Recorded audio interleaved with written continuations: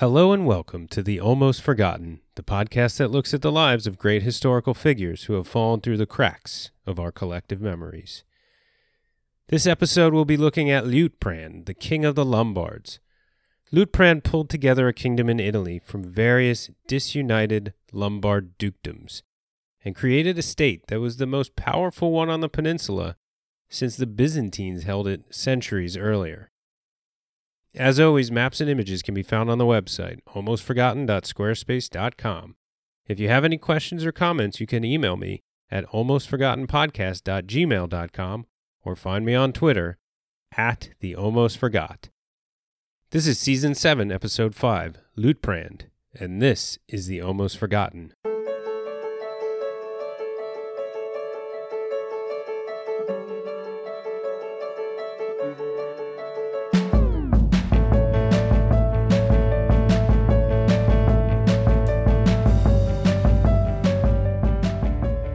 Liutprand was born in the latter part of the 7th century AD to a powerful duke of the disunited Lombard kingdom of northern Italy. But Liutprand's early life would not give him an easy path to power. In the early 700s, when he was an adult, Italy was a turbulent place, but so was the rest of the region. To the south, the Umayyad Caliphate ruled from the Pillars of Hercules to the eastern shores of the Mediterranean, across the Iranian plateau to Bactria. And in 711 AD, they invaded the Iberian Peninsula, conquering most of Visigothic Spain within 5 years. North of that, the semi-independent Duchy of Aquitaine bordered their official suzerain, the Frankish kingdom. The Franks stretched from the western shores on the Atlantic east through central Germany. To the north, Anglo-Saxon England was in the period of the Heptarchy, while the Britons were divided into many states in Wales. Scandinavian kingdoms were beginning to coalesce out of Germanic tribes. A Danish kingdom emerged, and there was clear growth and development as Viking expansion would begin in earnest before the century was out. South and east, the Avars were moving into Pannonia, the Magyars were still on the Pontic steppe north of the Black Sea, and the Bulgarian Empire began to push into Byzantine territory. The Byzantines themselves ruled much of Greece and Anatolia. They still had a foothold in Italy and held tightly onto Sicily, which wouldn't fall to the Arabs until the 800s. But the Byzantines were reeling from the Arab conquests of the last century, and that threat was far from over. An ambitious attempt at the conquest of Constantinople by the Umayyads in 717 ultimately failed, preserving the empire and eventually allowing it to recover significantly. The Khazars ruled much of the lands of the Caucasus and the steppe to the north, while in the steppe further east various Turkic confederations ruled. India was fragmented, with many kingdoms and some republics vying for power. To the north of India was a growing regional power, the relatively new Tibetan Empire, and east of that, the Tang dynasty of China had firmly established itself. The Chenla ruled a large part of the Southeast Asian mainland, while Srivijaya was approaching the height of its power, ruling over the Malay Peninsula, Sumatra, and much of Java. Across the Pacific, the Pueblo culture was in development, and the Maya were in the middle of their classical period on the Yucatan. The Wari and the Tiwanaku empires ruled over the complex civilizations of the Andes. Back in Italy, well, as I said, things were turbulent. Complicated might be a good word for it. Much of Italy in the early 7th century was ruled by the Lombards. The Lombards were, as I said, disunited, but they were the most powerful group there, or bunch of groups. The Lombards, like many of their fellow Germanic tribes that eventually decided to retire in the Mediterranean sun, were originally from Scandinavia. At least that's what their own history tells us. They are first historically attested in northern Germany, near Denmark, so it's a sensible conclusion to say that that's quite probably accurate. The Romans, who knew of them in the 1st century AD, called them the Langobardi and considered them a fierce and independent, if smaller, Germanic tribe. Langobardi meant longbeards, and before giving themselves this moniker, they were called the Winili, or wolves. In the 400s AD, they began migrating further south and east. They battled the Huns at some point and made their way into Bohemia, establishing their kingdom there in the middle of the century. By the end of the century, they had migrated further south and east, in and around the area the Romans called Pannonia.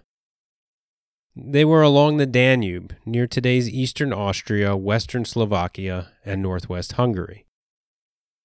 Much of this was Roman land, formerly, and many of the people there were Romans, or at least Romanized. The Langobardi established their kingdom with these people as subjects, and that interaction seemed relatively peaceful. After all, there was an established economy here. Why destroy it? Now, this brought them into greater contact with the Roman world, not just the people that used to live as Roman subjects. Rather, now they were neighbors with the mighty Roman Empire. Okay, the Western Roman Empire was basically toast at this point, but the Eastern Roman Empire was still pretty darn mighty. The Byzantines were working to regain Italy from the Germanic kingdom that had been established there. And so the Emperor Justinian allied with the Lombard king in order to get some help. This was an official Roman alliance. They became foederati. That is to say, Byzantium gave them money and lands in exchange for military service, and the Lombards moved further south into southern Pannonia. Wars with the neighboring Gepids, another Germanic tribe, broke out in the middle of the 6th century, and Justinian negotiated a peace. As part of the peace treaty, he had a few thousand Langobardi warriors help out with his war to retake Italy. But the Byzantine general Narses didn't let them accompany his troops too far on account of their bad behavior. This was, after all, lands that the Byzantines were trying to take and then rule peacefully. Despite this, they remained loyal Roman allies, and when their ill-behaved warband eventually made their way home, they had quite a haul with them. And according to Neil Christie in his book, The Ancient Langobards, quote, the most important factor relating to this episode was that the Langobards had had a taste of Italy and seen something of its lands, towns, and fortresses, as well as part of the character of Byzantine warfare. This knowledge put them in very good stead for later events, unquote. That's what we in the business call foreshadowing. But for the time being, the alliance with Byzantium faded, as did the treaty with the Gepids. The Avars, a group of steppe nomads, entered the region, and the Langobards allied with them, defeating the Gepids and allowing this new, more powerful neighbor to move in. This caused a bit of a problem. The Langobards weren't necessarily interested in standing toe-to-toe with the Avars, so while they did beat up their old rival the Gepids, they didn't actually get to become the big boys in the neighborhood. And their king, Alboin, wasn't growing in power, so he thought, maybe it's time to leave the neighborhood and find a new one. Their destination? Italy, of course. Why Italy? Well, before we get to the wherefores, let's dive into the what-fors, or something like that. Italy, in the middle of the 6th century, was in an extremely weak position. Going back to the 5th century, and even earlier, as the Western Roman Empire crumbled, the towns themselves became more fortified and the countryside less populated.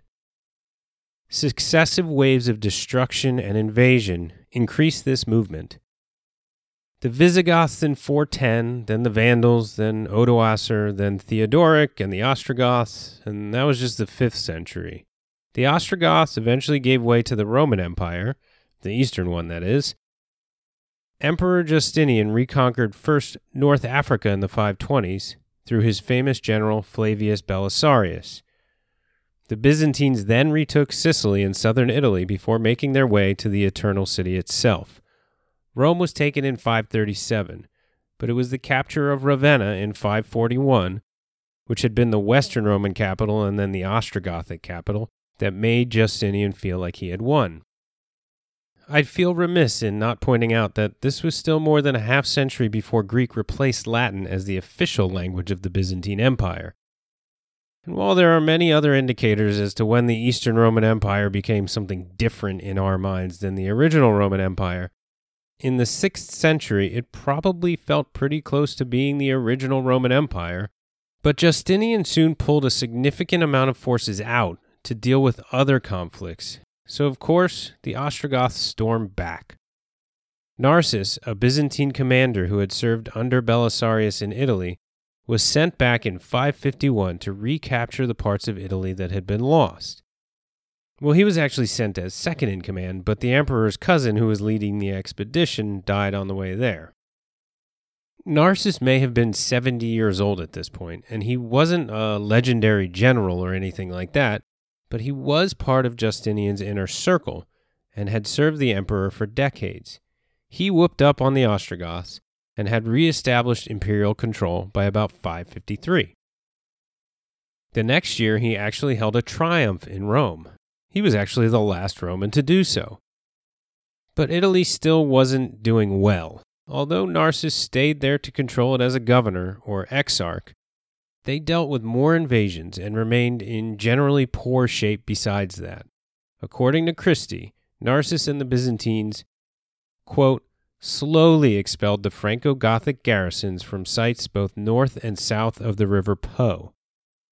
Plagues, religious disputes, heavy taxation, and an economy ruined by nearly 3 decades of warfare now haunted the peninsula, unquote.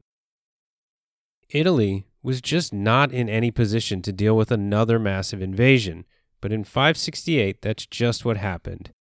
Now, Narses was in his late 80s, and he was having problems. He may have invited the Langobards into Italy to settle, possibly in revenge for being recalled to Constantinople for being too harsh with the citizens of the city when he rebuilt Rome. Some historians suggest he had an argument with the empress and was trying to spite her.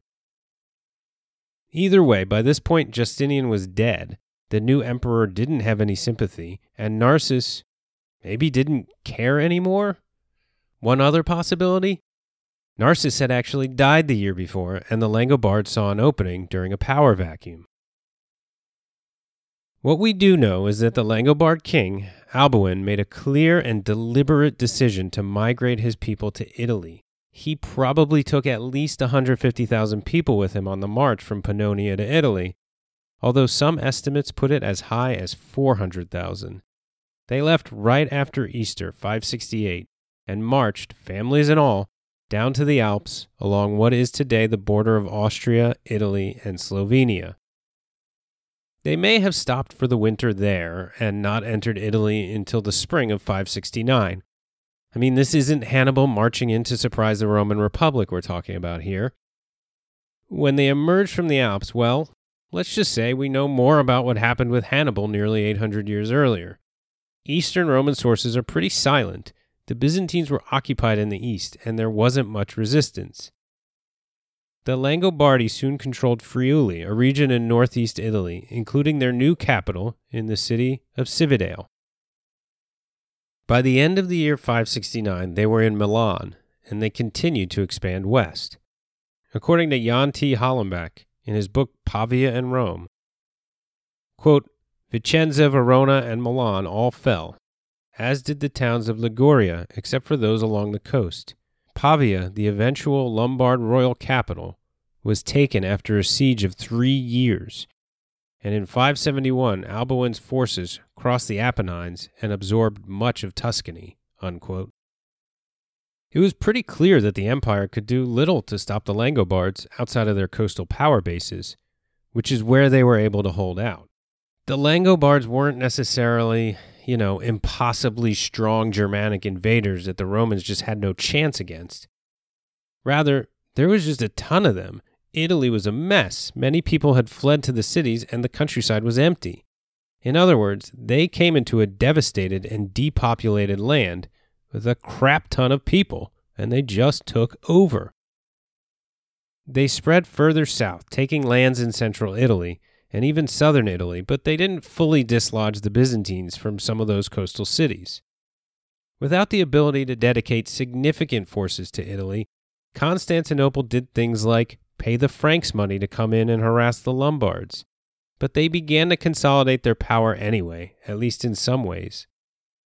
To the south of Rome and Ravenna, the duchies of Spoleto and Benevento were created by Lombard war leaders, but held no allegiance to the Lombard kingdom in the north. The 7th century saw a bit of a stalemate between the Lombards and the Exarchate of Ravenna, which is what the Byzantines now called their foothold in Italy. The Lombards controlled the north, and the central and almost south. The very southern part of Italy was still controlled by the Byzantines, and the Byzantines also controlled Rome and Ravenna. Ravenna was basically due north of Rome, but by the Adriatic coast rather than the western side. The Byzantines controlled land around these cities as well as a corridor of land between the two cities. And despite the Lombard-held duchies of Spoleto and Benevento, the empire retained Naples and Amalfi, and the Duchy of Calabria in the toe of Italy. In the middle of the 7th century, the Emperor Constans actually showed up in Italy, but his influence was ephemeral, perhaps even negative, and the Lombards kept pushing the Byzantines further back. Things weren't all good for the Lombards, though. There was constant infighting, and while the Byzantines weren't a particularly strong opponent, the kingdom remained divided, and so it was weaker than it should have been, and they couldn't drive the Byzantines off of Italy. Meanwhile, the Franks were resurgent, and there was a Muslim threat to their south, so they were ripe for the taking. In 700 AD, their king died, and his son inherited the throne. And since the kingdom was all divided, a civil war broke out. Ansprand, one of the Lombard dukes, fought to defend the new king, who was still a minor. Ansprand was the young duke's regent. But after just a few months, an army marched against him, led by the Duke of Turin, who was descended from another Lombard king. The two dukes and their followers fought a battle near the town of Novara in northwest Italy, and Ansprand was defeated. The Duke of Turin claimed the throne, but he died shortly after the war. His son, Aripert II, declared himself king. Aripert promptly defeated Ansprand and his allies, and he captured the young king that Ansprand was protecting too. One of Ansprand's allies, named Rotherit, fled to the city of Bergamo and declared himself king, but Aripert just marched up there, took the city, and had Rotherit killed. Then he had that young king that had originally inherited the throne, when this whole civil war kicked off, killed as well. Ansprand, who had a reputation for being wise, earned his reputation in this case by finally getting the heck out of Italy. He had first fled to an island fortress on Lake Como, but when he heard Aripert was coming his way, he fled north, first to Chiavenna, a mountain town in northern Italy, then to Chur in modern Switzerland. There Ansprand found refuge with Theodebert, the Duke of Bavaria. Bavaria at the time was the easternmost duchy of the Frankish kingdom of the Merovingians. So there you have it, right? Aripert is king, the rival child king is dead, and Ansprand is on the other side of the Alps. And back in Italy, Ansprand's son, Sigisprand, was captured and blinded by King Aripert. Despite exacting all sorts of deadly and torturous revenge against Ansprand's family, he cut the ears and noses off Ansprand's wife and daughter. He let Ansprand's youngest son just go. Maybe he wanted him to send a message to Ansprand like, I let this boy leave to tell you how mean I was to everyone else, so you better stay away. Paul the Deacon, the original source for most of this, says it was because of how young the boy was. But he was probably in his teens, so perhaps Paul the Deacon was wrong and the boy was actually with Ansprand the whole time? It would make sense. The older brother Sigisprand was old enough to command his own group of troops and was captured before he could flee.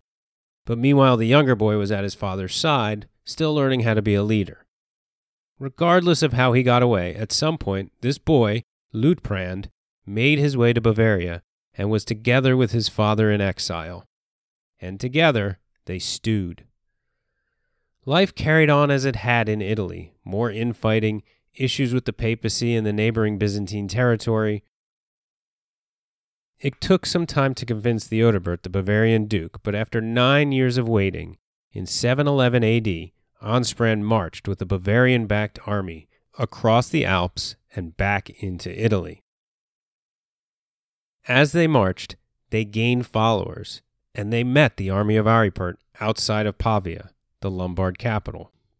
The battle didn't go great for Ansprand, according to Paul the Deacon, who wrote, quote, there occurred a great slaughter of the people on both sides. But although at last night broke off the battle, it is certain that the Bavarians had turned their backs, and that the army of Aripert had returned as a victor to its camp, unquote. Aripert, though, rather than staying with his army, went back into Pavia. And this seemed to change things. Something appears to be missing from the story here, but it seems like this upset his army enough that he was suddenly being advised to flee the city.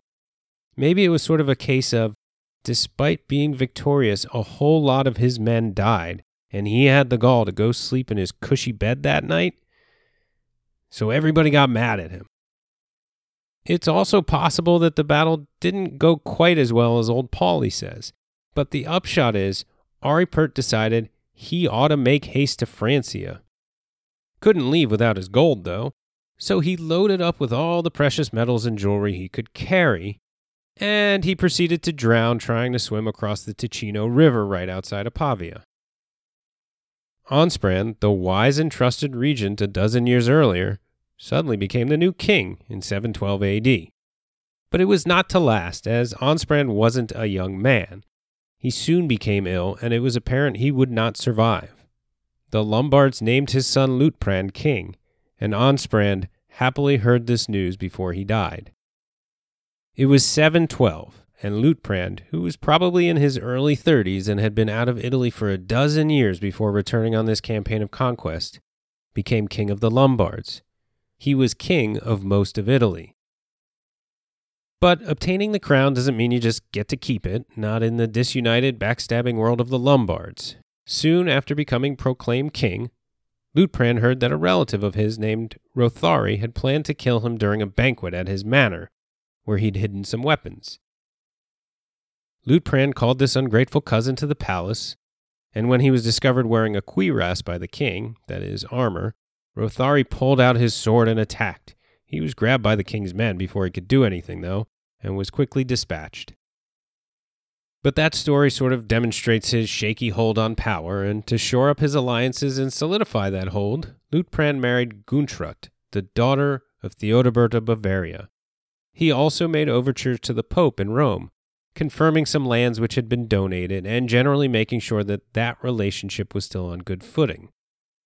Theodebert died a few years later, and his son Grimold became the new Duke of Bavaria after a few years of civil war with his brothers. Liutprand's first battles as king were apparently spent fighting in or against Bavaria, and details of this are very much lacking. Perhaps he was involved in the civil war, and not much is recorded, probably because the horse he bet on didn't end up winning. Meanwhile, the Duke of Spoleta, one of Liutprand's subjects, took the local Byzantine capital of Ravenna's port, a town called Cassi. But Liutprand made him return the port to the empire. This deal was brokered by Pope Gregory II, who was still technically a Byzantine subject. Not that the new king totally left the Byzantines in the Exarchate of Ravenna alone. While he allowed them to keep this port of Ravenna, the Lombards took the town of Narnia in central Italy right around this time. And yes, it is double true that this is where C.S. Lewis got the name. It is likely, however, that full-on war with Byzantium was inevitable. See, because in the mid-720s, an uprising broke out in the Exarchate. The Pope strongly disagreed with the iconoclasm that was emanating out of Constantinople, so he encouraged the Italians to resist the destruction of religious icons. It was in the midst of this controversy that the Byzantines tried to capture and perhaps even kill the Bishop of Rome, which, remember, to the Byzantines, the Bishop of Rome was very important, but he was maybe the leader of one of several incredibly important bishoprics in Christianity, all of whom were less important to Christian doctrine than the emperor himself. Of course, this wasn't necessarily how the Christians in Italy felt, who had looked to the Pope since the fall of the Western Roman Empire for at least some kind of leadership, even if it was only religious most of the time. Oh yeah, and in 725 he refused to pay taxes to Constantinople, so that might have something to do with the army coming for him. Liutprand saw this as an opportunity to take imperial territory, as it was in the midst of a civil war. So, during this war in 725, Liutprand too decided that the port of Cassi did seem like a good prize. He attacked and destroyed the city. The Lombards also joined in on the defense of the Pope. and Ravenna wasn't able to capture Gregory. As people were rising up across the Exarchate against their Byzantine overlords, and it looked like they might even name a new emperor in Italy, Pope Gregory told them all to relax. He got everyone to back down, and he decided to remain loyal to the empire, for the moment. There are a few reasons for this.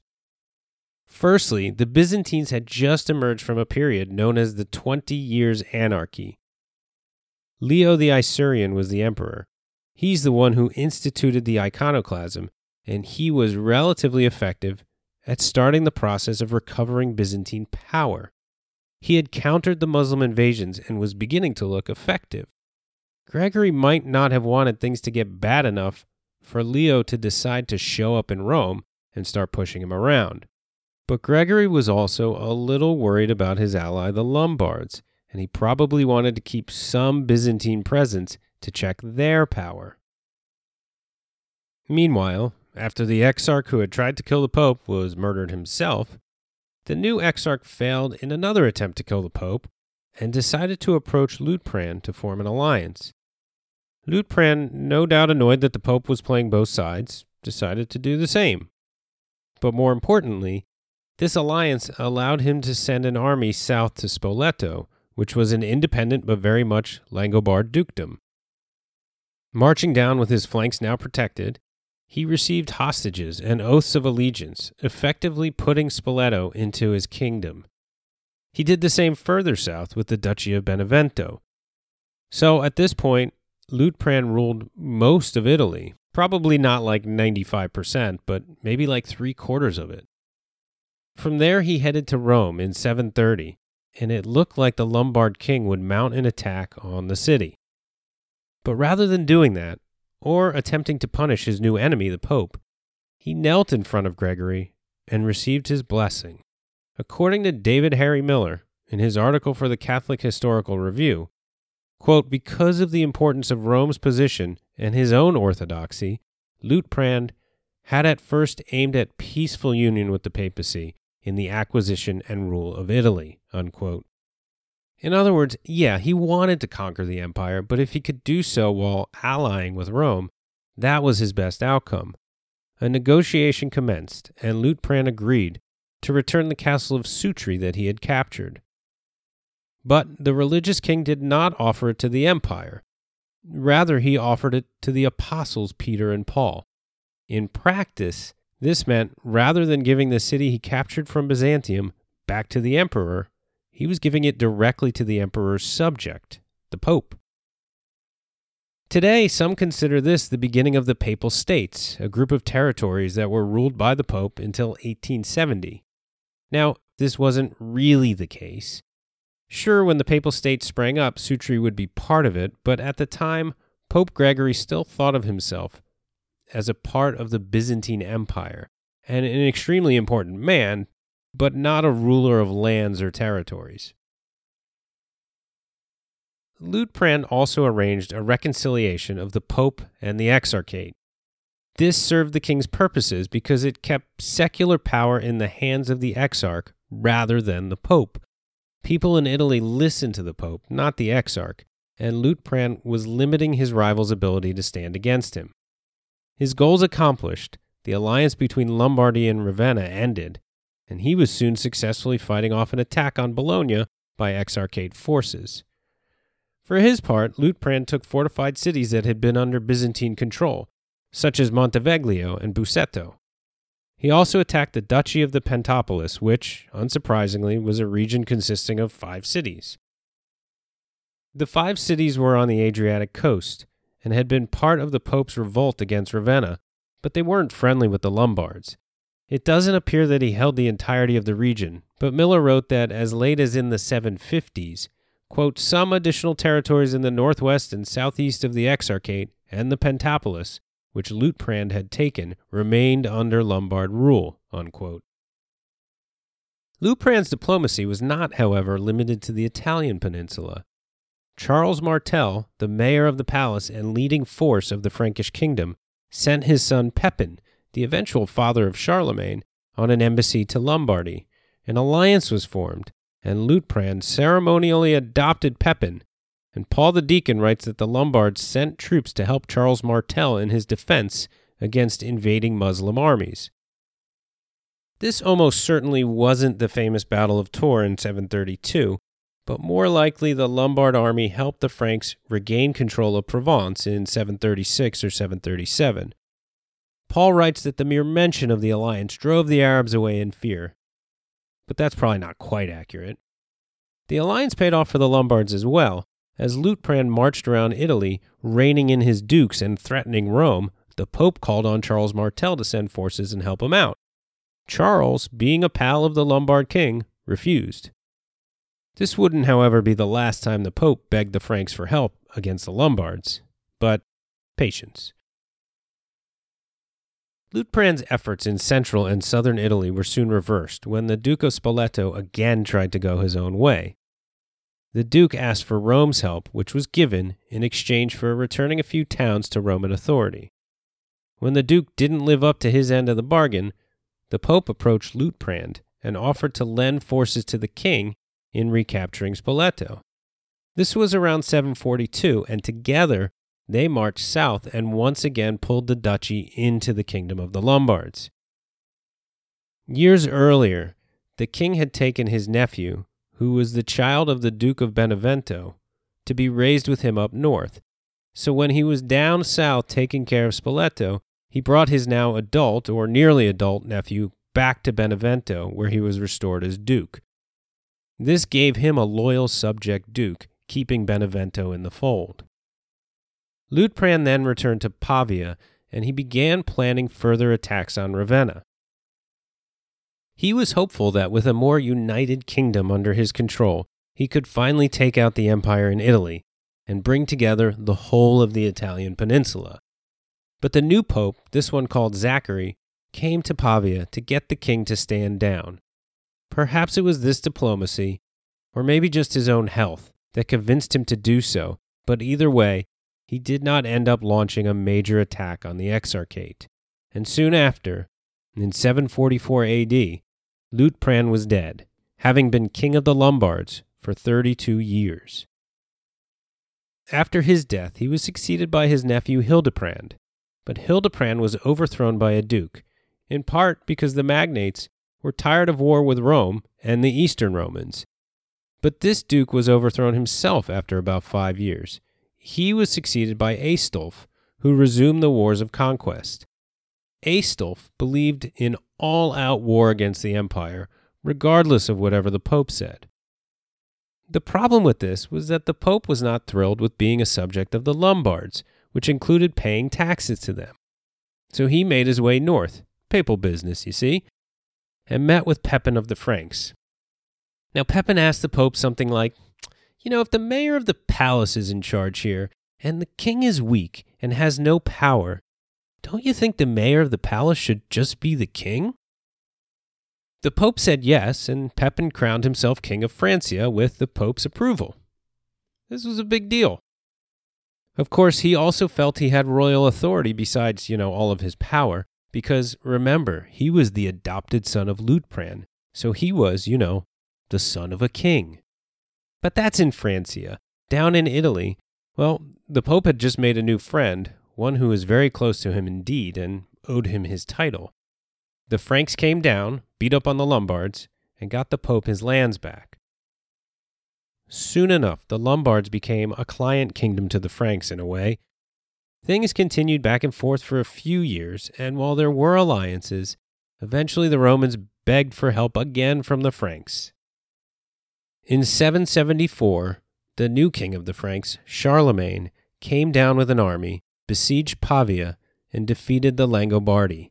He took the title Rex Langobardorum, king of the Lombards, and added it to his other titles. Charlemagne went to the southern duchies as well, but while they technically submitted to him, they basically remained independent. The Duchy of Benevento remained under Lombard control, and it eventually fractured into rival principalities and counties.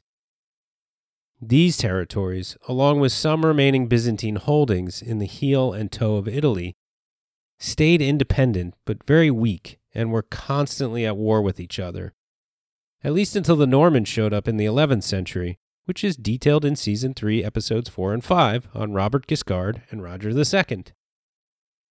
Liutprand was almost able to unite Italy, but he didn't quite get there. He was, however, successful in uniting the Lombard territories.